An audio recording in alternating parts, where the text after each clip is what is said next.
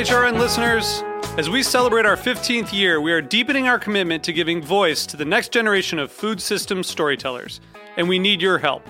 Our internship and fellowship programs help activate new possibilities for underrepresented and underestimated young people through experiential journalism, audio engineering, and production training. Through these unique programs, HRN helps food equity stewards build essential workforce readiness skills that expand their potential and foster economic mobility. Please consider supporting these critical programs. And with a minimum donation, you can be entered to win a dinner for two at an amazing restaurant in one of 8 cities and tickets to a concert at a great venue in one of those cities. We have incredible partners across the country who have donated, as they also share our passion for helping to educate the next generation of food systems storytellers. Check out heritageradionetwork.org/15 to donate and enter to win today. That's heritageradionetwork.org/15 to donate and enter to win today. And make sure you donate before March 31st. Thank you. This program is brought to you by Chefs Collaborative, a nonprofit with a mission to inspire, educate, and celebrate chefs and food professionals building a better food system. Change menus, change lives. Learn more at chefscollaborative.org. You're listening to Heritage Radio Network. We're a member-supported food radio network broadcasting over 35 weekly shows live from Bushwick, Brooklyn. Join our hosts as they lead you through the world of craft brewing, behind the scenes of the restaurant industry, inside the battle over school food, and beyond. Find us at heritageradionetwork.org.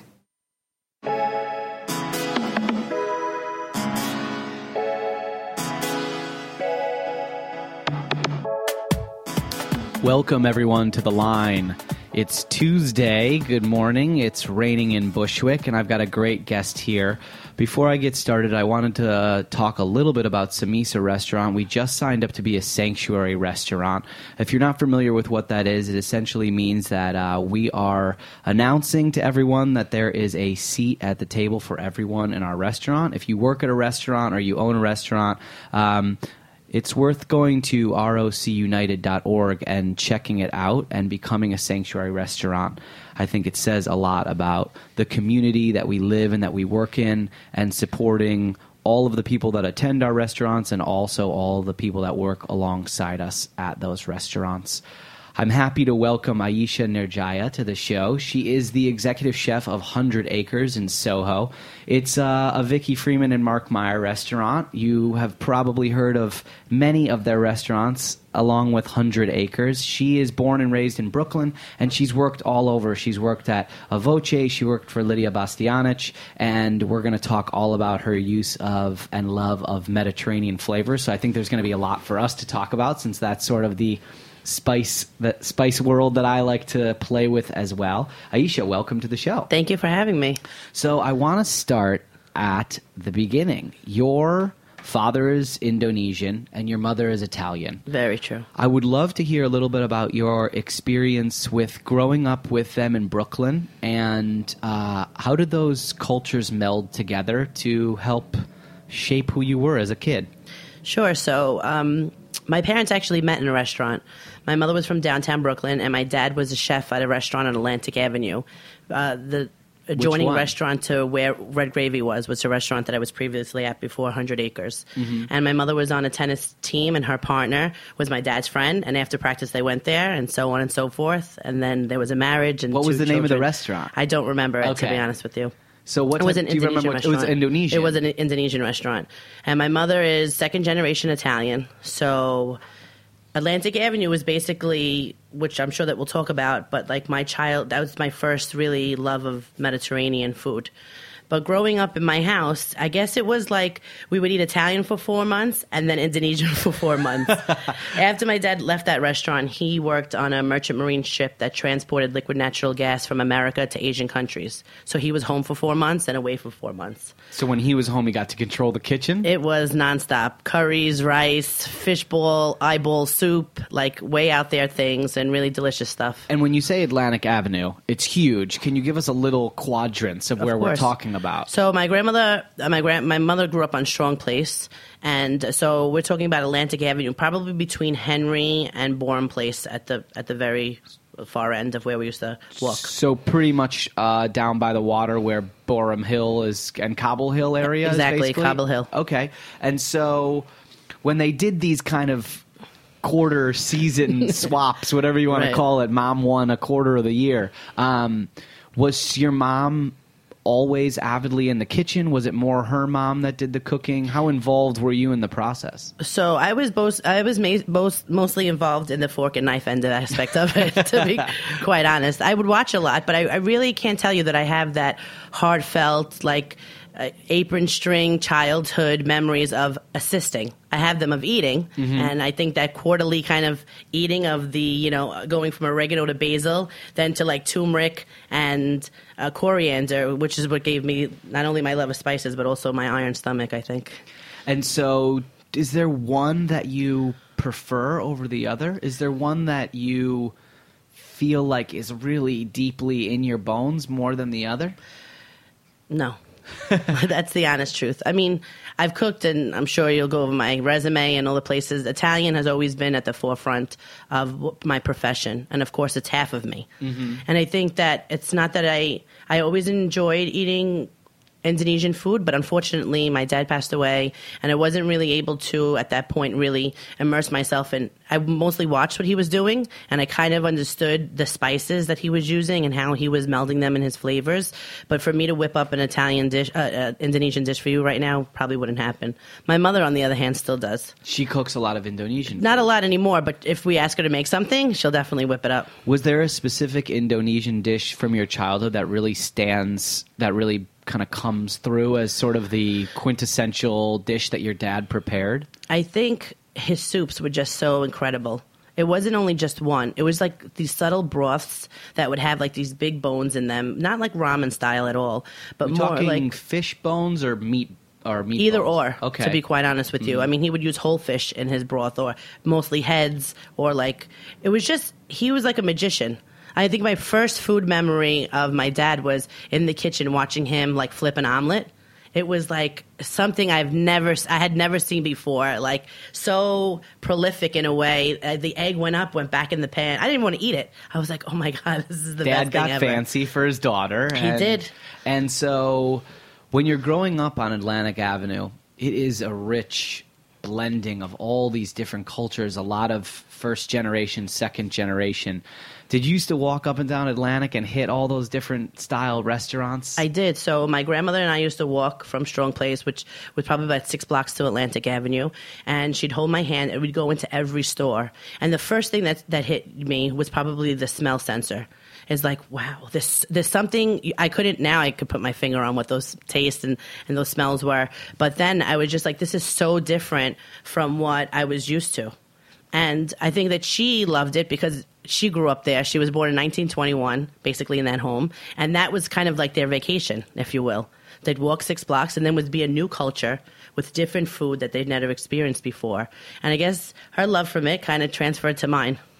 Was Sahadi's around at that time? 100%. And so I assume that there were a lot more places that were similar to Sahadi's that have unfortunately closed, right? Right. Like so right now, as you know it now, it's a little different than when I remember it. It was a lot of mom and pop stores, of course, and really small spaces. Those forever memory pictures of those spice pyramids were still, there's a store across the street from Sahadi's, which is called Oriental, and they still do it. It's not so in a perfect pyramid, but selling spices in bulk and dried beans like fava beans.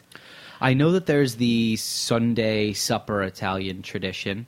I would love for you to talk about that in a sec if your family did a whole, Sunday spread for the whole family. But is there anything sort of are there similarities in Indonesian culture? Is there a specific meal during the week, a Friday night meal like in Jewish culture or something like that your family would come together for? So it was really a Sunday meal as well. Okay. It was, or Saturday night, I should say. What happened was when my dad came here, there was a very small group of Indonesian people, and they were both basically like extensions of family, third and second cousins, and they would basically pull money from their check and give it to like one person. And then every month someone would host this family dinner for all of the Indonesian families and their children. There was probably about 13 families in whole. So I don't know if it was one specific dish, but I remember that being like so fun. There was like these I love that egg concept, roll, that like everyone, lumpia style egg roll, and everybody would sit down and eat at this table. It was like, the adult table and the kid table. But I remember my parents hosting it. My dad would be like up at the wee hours of the morning making some kind of sauces. My mother would be making her satay with the peanut sauce. That was like her thing. And krupuk frying, rice going. I think the similarities mostly is the love of family and to share food that way. And just having a time where everyone can relax and come together. It takes a long time to cook. The kids get impatient, but the adults get to sit around and sort of schmooze and exchange news from the neighborhood and everything like that. So when you were there on Sunday, as you're growing up and you're tasting the food, and when does food become something of great interest to you beyond just kind of taking part in it from a meal standpoint? I think my father's worst nightmare was for his daughter to become a chef, to be honest with you. He felt like, they worked so hard and all they wanted me to do was be a lawyer. When I was 2 years old, when I was in second grade, my mother was late to pick me up from the bus stop, which was on the corner of my home, and I walked home, and the bus driver told the principal, and he said, listen, I know Ayesha could walk and talk herself home, but you have to be there. And then at that moment, my mother was like, if you could walk and talk yourself out of anything, then that's going to be your profession. So I tried to divulge myself in that. I worked in a few law firms, and I just always had this connection with food. When I moved out, I was 19, and I used to watch Lidia Bastianich on television. And I used to watch her create these meals, which also seemed very magical to me because she has these hands that you want to be hugged by, and she's standing there with her knife and just garlic and olive oil and tomatoes. And all of a sudden, then the next picture, there's this mound of pasta. And I just became entranced in it. And part of me was like, I want to cook with this lady one day. And so take us up to that point. What happened? What did you do? So I was working at so I had eaten at Felidia many a time, always like for a birthday or a special holiday. That was like my restaurant. And for a young person, it's a very older type of restaurant. But I think it was just my infatuation of her and the way that she was talking about ingredients. It's one thing to grow up around ingredients, but to have someone, my father never passionately spoke about food. Food wasn't passionately spoken about. It was more passionately cooked and eaten. And when I watched her on TV, I was like, my God, this woman loves tomatoes, or she loved the way that she had like such respect for it. So I was working at a law firm, and I remember working on this case. It was a very nice law firm. They paid for your dinner, and like you got a car home, and I was just not happy. So I went to see my boss, and I was like, and he's like, why are you not happy? Like, we're doing everything, that we possibly, and I said, I'm just not feeling it. At the time I got accepted to law school. I was supposed to go in September, and he said to me, it was a Wednesday. He said, take the weekend off. He said, come back on Monday, you'll feel better. So that night I went home, and on a piece of paper, which I still have, I wrote, like, what people tell you, do what you love to do. And in this order, I wrote music, diamonds, and food. I don't know, it sounds funny, but I think that's like that was my ultimate bucket list. Mm-hmm. So the next day I took the train and went to the New York Gemology School, and I walked right in and I said, I'd like to study diamonds. And the woman looked at me like I was crazy, and she's like, it doesn't work that way. You have to study gems and all this stuff. And I was like, that's too long.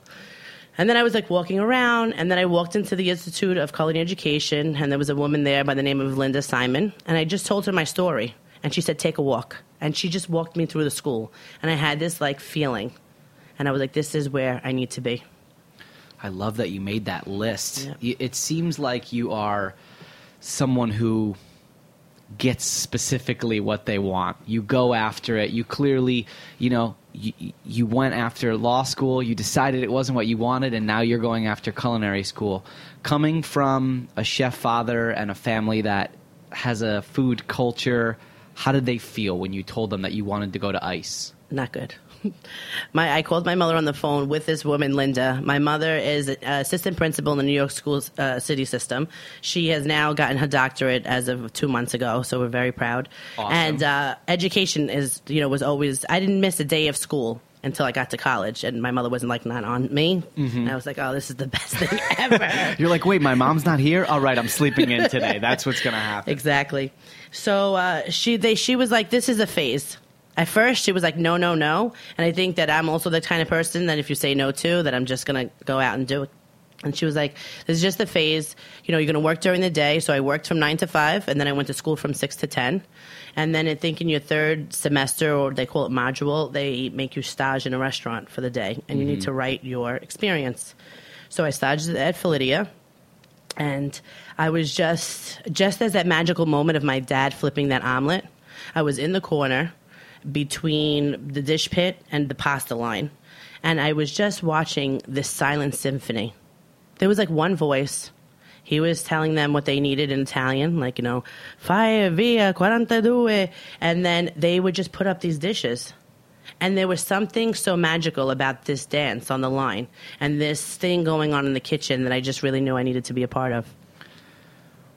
What was the task that you were working on? I'm so curious that you came in for your your trail. What did they have you doing back there?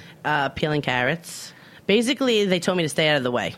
To be quite honest with you, yeah, they would it wasn't that they wanted me to pick herbs or the way that when stages come in, I'm like so happy to give them, here's garlic, you know what I mean? Yeah. See how much you could peel in an hour. They basically wanted me to stay out of the way. Mm-hmm. It was an older restaurant, so they weren't used to what at that time in 2006, what we are used to now, like people that were wanting to be in the restaurants. The people that worked there were already there at that time at 17 years. From the beginning. So it had such an established kitchen culture. They were speaking in Italian. Did you immediately know that was going to be the place that you absolutely wanted to come back and work, or did you go somewhere else and then end up coming back around and working there? Without a shadow of a doubt. I went after I graduated from school. I went back there, and I asked for the chef, and he came, and the sous chef came out, and I said, I'm interested in working here, and he was like, we're not hiring anybody. So I was like, okay. Is there any way that I can talk to the chef? He was like, no. So I left. And then I was walking down the street, and I was like, this doesn't seem right to me. So I came back the next day, and I was like, hi, can I talk to the chef? And they were like, no. And so I said to the sous chef, I said, I don't know if you remember me, but I stage here. I just recently graduated from culinary school, and I have to do X amount of hours here, and I'm willing to work for free. And he was like, let me talk to the chef. Comes out, he says, chef says no. I said, okay. So I went back on a Sunday. And the sous chef was here, and he's like, listen, is there something wrong with you? And I was like, yeah, absolutely there is. I said, I'm going to work here. I'm going to work here for free. I'm going to do whatever it needs to be done. You have to talk to your chef. So he was like, come with me. And he puts me downstairs in the basement, and I started peeling carrots. And I came back the next week, and the chef saw me, and he was like, what are you doing here, whatever. So I started speaking Italian with him a little bit, and he was like, girls should be in pastry. And I was like, I'm never going to be in pastry. I'm going to be a chef, a sous chef in this restaurant, and I'm going to do whatever it takes. So he's like, well, start mopping. And that's really what happened. And that's how I got into Felidia. That story is crazy on a lot of different levels. First off, people are desperately trying to find cooks these days. They'll take anyone. Oh, hey, you got hands? All right, get back there. We'll have you do something. It's very hard to acquire any type of staff, let alone someone who had the hunger and drive. And obviously there was sort of a male chauvinist-dominated kitchen culture going on there. How did you keep your emotions positive, and how did you keep your eye on the prize through a tumultuous stage trail and then an internship when essentially what they were doing was hazing you, right? They were trying to make it so that they could break you down and they wanted you to fail, it seems like. Well, before I go on that, I just want to go on the record in saying that, that was the most important, influential restaurant that I ever worked in. Mm-hmm. That Fortunato was my chef, who was still the chef there, and of Lidia, who I have great respect for, and who in turn have respected me throughout my career by always sending flowers when opening a restaurant or sitting at events with loving embrace. I think it was a different time. And to be honest with you, I just didn't want to be that girl, and the girl that cried, and the girl that couldn't do it. And for me, even though we talk about the hazing and the male-dominant kitchen, I didn't really see it that way. I just needed to prove to them that I can do it. Not that a girl can do it, but that me, Ayesha, can do it. And it was the first point in my life that I was able to separate emotion and rationale. Because being passionate, people mistake that sometimes by your emotions are leading that. Your emotions lead that passion. And that is true onto some point. But when you're in a business, especially one like this, and then, which like you said is very different, now we're begging people to come work, you have to be able to say to yourself, I want this, I want to do this, and I'm going to do whatever it takes. And there's the physical end of it. There's the mental exhaustion and all of that. And the restaurant business then was different. And I'm sure that you've spoken to other chefs that are much older than I am that can tell you how different it was. And I wanted to work and I wanted to become a chef. And in my mind, I had this sense of this is what you needed to do. And after a while, I did prove myself, and there were many accolades to come from that. So now that you're a leader in Yes. a kitchen, and you have been for quite some time, you've led many restaurants. I want to know about your own leadership style, maybe not even specifically correlated to that event and, the way that occurred, but how do you lead kitchens now? What's the way that you deal with young cooks who are maybe not as driven and as focused and as purposeful as you have been throughout your career? I think first and foremost, I try to establish relationships with my cooks. I try to get to know who they are, if they have families and things like that, to make them know that they're not only a worker, but they're a person. And essentially, 100 Acres now is my home. So when I invite you into my home, I want to know a little bit about you, and you want to probably know a little bit about me. So I try to establish those relationships. The second thing that I think is really important is accountability. Is to make them understand how important this restaurant and everything is to me, and I expect that of them. And we set standards in the restaurant.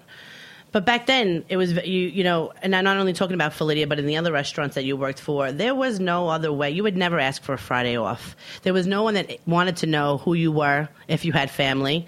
And I could name dozens. I mean, dozens is really making it minimal. Important functions that I missed because I had work. There was no I need this day off, or your life never came first. And I think that in becoming a leader, and this day and age and the way that things are, you have to, and for myself too, you have to realize that you are a person and then you're a chef. And I think that I try my hardest to, establish those relationships in my kitchen, inspire my cooks to explain to them that this is a difficult job.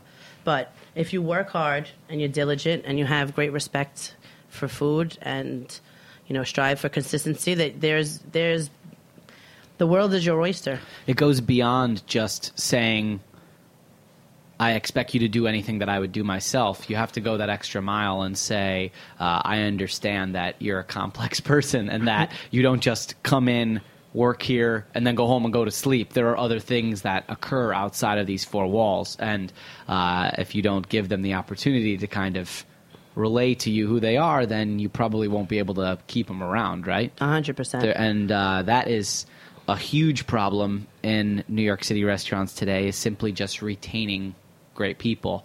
I wondered if you could speak a little bit about your experiences in kitchens as you've gone on along the way. What have you found is one of the most challenging things beyond just keeping somebody good? What are some challenges that you face today as a chef as you run a restaurant? I think that as the laws change, they make it more stringent for certain things, and the financial aspect is very difficult. When you look over your P&L at the weekly, and you say to yourself, "My God, this is what we spend. We still have to cut. Where do you cut? Where do you find, a revenue part of the restaurant that could be maintained, or that you could stay consistent at?" I find that difficult. At times. I think that, moreover, the staffing has really been an issue as a chef, because we work for such a great restaurant group where we have direct relationships with our purveyors, with the farmers. We bring in whole animals for the restaurants. And I think that these are things that cooks should want to strive for, to work in restaurants that you can see at firsthand what a whole pig looks like, instead of just having pork chops come through your restaurant portions. And I find that the very minimal people respond to that. And, you kind of have to adjust. Am I going off topic? Because I feel like I am. No, Good. Okay. No, yeah. I mean, do you think that your customers kind of understand what you're going through in order to do what you're trying to accomplish? I mean, you're talking about bringing in a whole animal, respecting the craft, right, working with farms. That has a price point, and that price point has to be passed along to the customer, because that's who's going to be paying for the food. It does. Do you think that is there an education process at 100 Acres? Is there something that Marc and Vicki do in their restaurant group to educate you, the chef, your front of house, that then can translate to your customers coming there and saying, that it's an experience just beyond coming and eating their food and paying for it? Right, 100%. I think that Marc and Vicki, one thing that anyone can say about them is that regardless, they will never sacrifice quality. And they maintain prices as much as they can to make sure that the customer doesn't really absorb those spikes in whatever it is. Education is extremely important at 100 Acres, not only for the front of the house, for the managers, but also for the back of the house staff. It's important that they know where the vegetables come from. And we've tried to educate our customers as much as we can without it seeming like it's a lesson. But at the end of the day, we are trying to give hospitality. And sometimes people don't need to know what you go through. They just need to see the end result and hope that they're satisfied and above. They want a beautiful plate of food. Yes. We're going to take a quick break, and then we're going to come right back more with Ayesha here on the line in just a moment.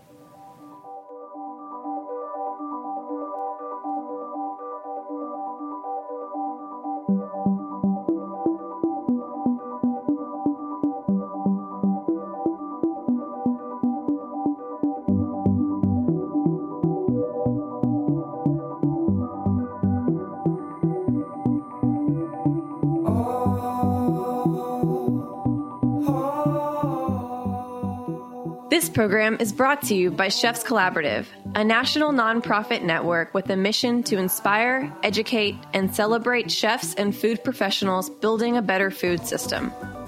Chefs Collaborative members work to make sustainable practices second nature for every chef in the United States. Chefs Collaborative was founded in 1993 by visionary chefs including Rick Bayless and Alice Waters, who acknowledge the influential role of food professionals on our food choices, our collective personal health, the vitality of cultures, and the integrity of the global environment. Chefs Collaborative believes that the greater culinary community can be a catalyst for positive change by expanding the market for good food and helping to preserve local farming and fishing communities. Change menus, change lives. Learn more about Chefs Collaborative at chefscollaborative.org. Sleep just to wake up. Welcome back to the line. I'm here with Chef Ayesha Nurdjaja. She's the executive chef of 100 Acres in SoHo. Chef, I wanted to ask you about your experiences before you got to 100 Acres. I know that we were talking about working at Felidia.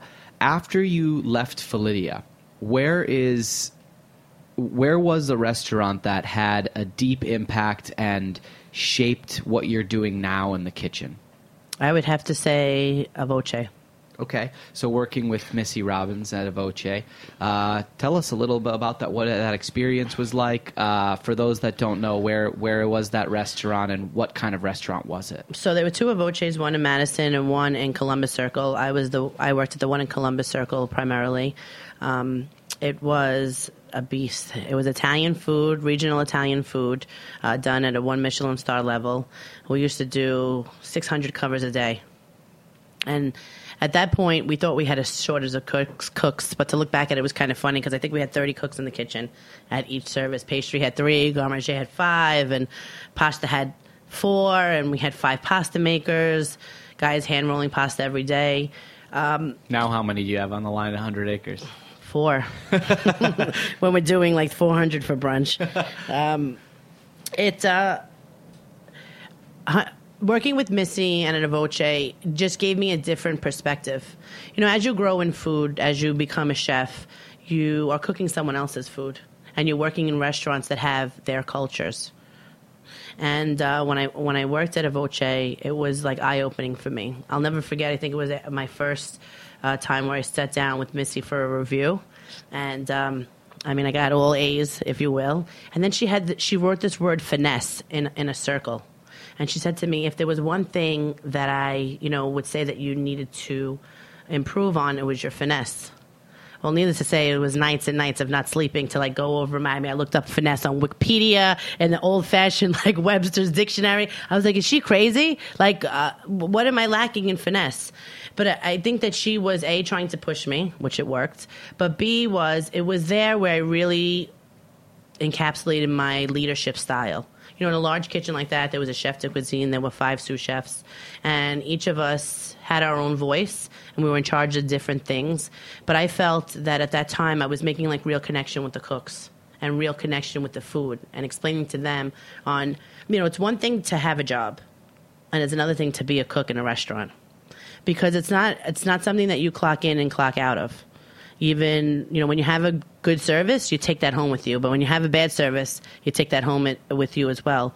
And I think that when you're a chef, there's a part of you that needs to focus on the business, but then there's a part of you that has to focus on the people that are working for you.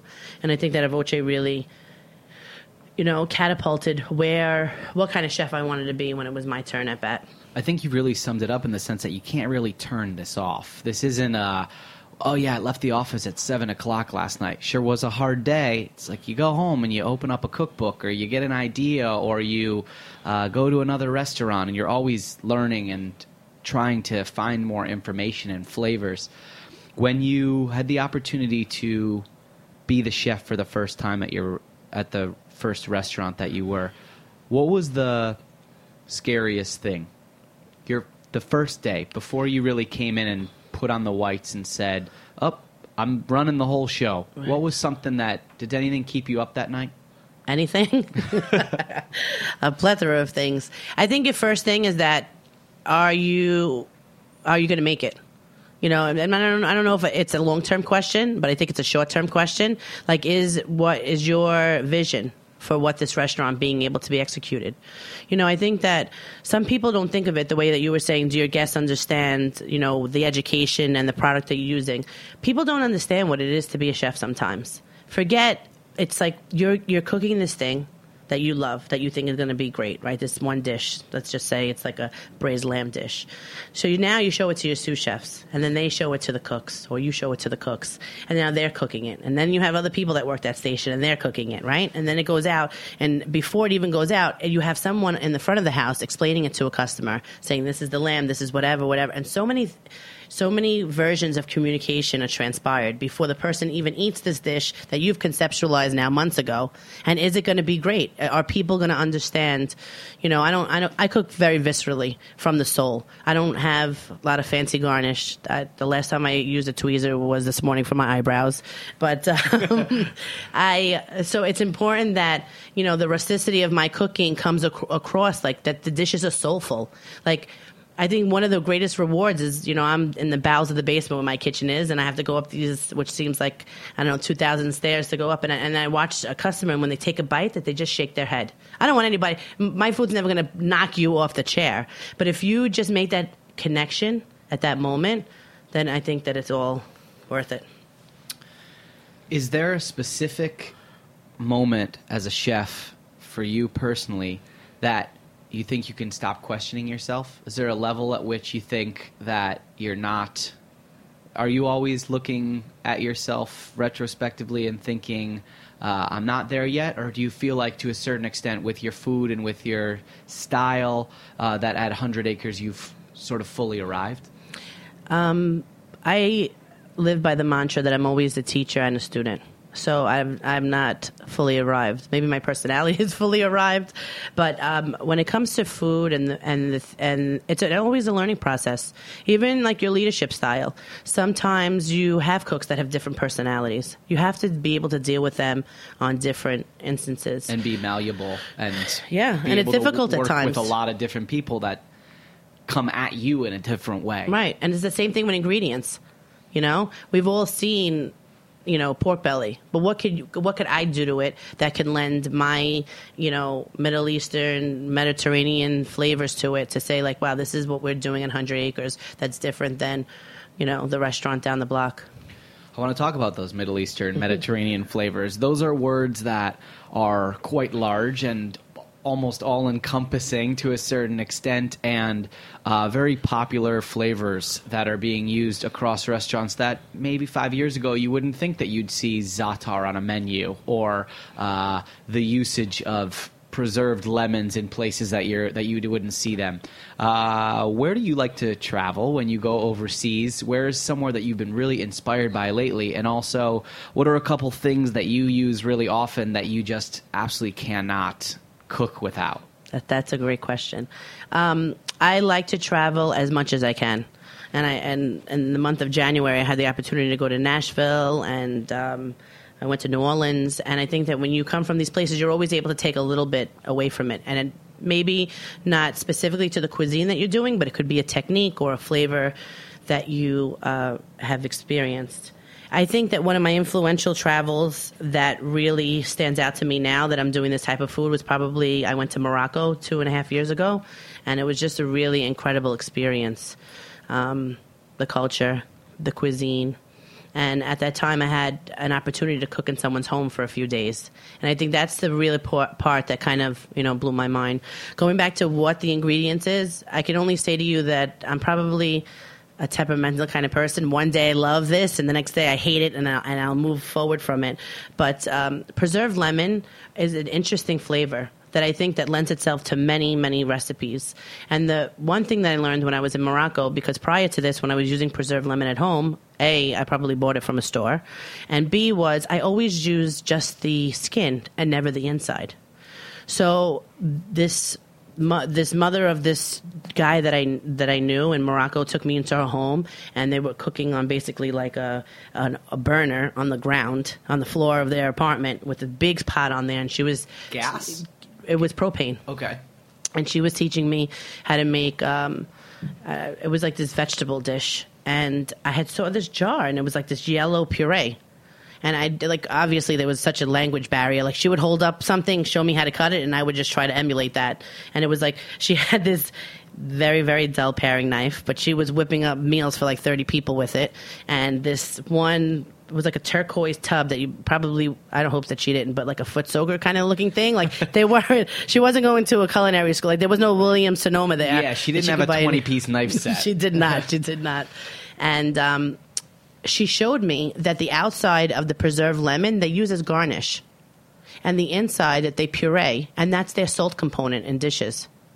So I found that extremely interesting. That's fascinating. Yeah, and I use that in the restaurant at 100 Acres. I mean, we have cases and cases of preserved lemons ready to go. So you add a scoop of that in order to give it sort of the salty, acidic quality that you need. Yeah, in the I dish. finished one of my fish. I have a fish tagine on the menu right now, and I just at the very end, we finish it with it while it's right before it's going to plate, and it gives us this aromatic thing to it, and we don't add any salt to the dish while it's cooking. We may season the fish that's seared on it, but that the salinity travels through that preserved lemon puree. Is there one other thing that today you're really loving? Right. I know day to day you don't love everything. Spice-wise, we're talking, right? Yeah. I think turmeric. Mm-hmm. Turmeric's got to be one of my faves. Is there something on the menu right now that's a really a beautiful vehicle for turmeric? It's actually one of the key components in my chicken shawarma that I have to say, at 100 Acres, I have many dishes, and they kind of all sell pretty evenly, which makes me really happy because it doesn't make me feel like I, swung and a miss on one and I'm hitting home runs on the other. That being said, I just recently put chicken shawarma skewers on the menu at the lunch. I have it legitimately from a rotisserie, but it's horizontal, and we shave the chicken off and the whole nine. But for dinner, we made it into skewers. And last weekend, I think we sold over 150 of them. And turmeric really plays a big part of it. One, the color. It's brilliant. Color, yeah. But two, it has this acidity to it that not all spices do, and I really appreciate it. Yeah, I love the way that turmeric has that tang that kind of gathers in the back of your throat, and people that aren't familiar with it don't really know what's going on because it's not a spice that's permeated into American culture yet, really, in the same way that lots of other spices are. You find them at every single grocery store. You can find turmeric, obviously, at Whole Foods, but I think people just walk right past it. I don't think they necessarily know how to use it or what it is. What about Indonesia? Were you ever able to travel there? So I was, but I was very small. Okay. I think I was 5.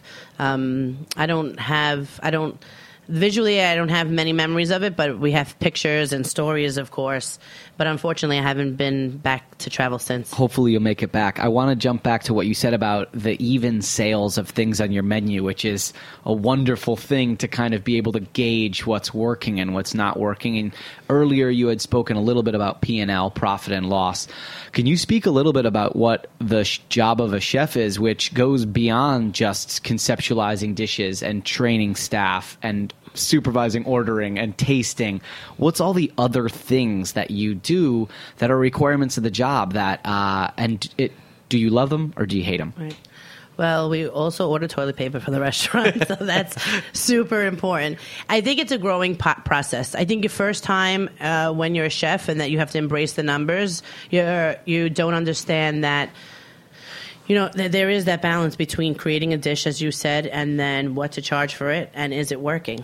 I think that in your career, in order for you to push yourself and be able to get to the next level, whether that is, to the executive level or to open your own spot, if you're not looking at the numbers and crunching those, how would you ever know if you're going to be successful? How do you know what your profit and your losses are and what's working? So I think that I've embraced it now. It's not putting in my invoices. It's not my favorite thing to do, but being able to stay at a consistent food cost or being able to see where we could have saved money, it kind of is like a kind of little personal challenge for yourself. Feels like a victory, right? Absolutely. It is a part of the job that people don't necessarily know is vitally important. I mean, you can get people in the door and it can taste really good, but if you're paying $25 for a dish and you're selling it for $21, that dish can't stay on the menu anymore. True. And that's a difficult part of the job to kind of reconcile the fact that something that you absolutely may love and that your customers may love in its current incarnation on the menu, it might not be working in a way that the flavors could be working, and your staff might say it's my favorite thing. I want to know, besides being in the kitchen, what do you love to do? So I stood true to my bucket list. I love diamonds, so they're all, I don't know if they're only... You study gems or you buy gems? No, I get them bought for me. I'm joking. I buy some, but I definitely have got some lavish gifts over the years. And now I'm trying to divulge myself into DJing, believe it or not. I got, as a gift, a nice little starter kit, but I just, it's time consuming. Like you're spinning vinyl? I'm trying to spin. And... when do you possibly... You do that, 1 hour a week? When you're... I try. It's like exercising, you really have to. I'd much rather spin than exercise. So I have these little turntables and my little Mac, and I've been downloading songs, and I'm practicing meshing the same song into the other. Right now I'm just self-taught. I just bought some online classes. What kind of stuff do you like to spin, or do you think if you had the opportunity to DJ, what would you spin? Probably like old school reggae. Awesome. Not like Bob Marley, but like Limb by Limb, like Shabba Ranks, like the late 90s, the things that I would want to listen to. Do you ever build a playlist for the restaurant? Have you ever dipped your toe into that kind of thing? I haven't, but it's funny that you say that because I'm constantly complaining about the music in the restaurant. Doesn't quite fit your vibe specifically? It doesn't. I think we need a little freestyle up in there. Tell everybody where they can find your restaurant. So we're 100 acres. We're located at 38 McDougal Street between Houston and Prince. Open for lunch? We're open for lunch and dinner every day, and we have open on brunch for Saturday and Sunday. Wonderful. Chef, thank you so much for being on the line and sharing some of your stories with us. Everyone go check out our restaurant, and please join us every Tuesday at 11 a.m. here on Heritage Radio for The Line.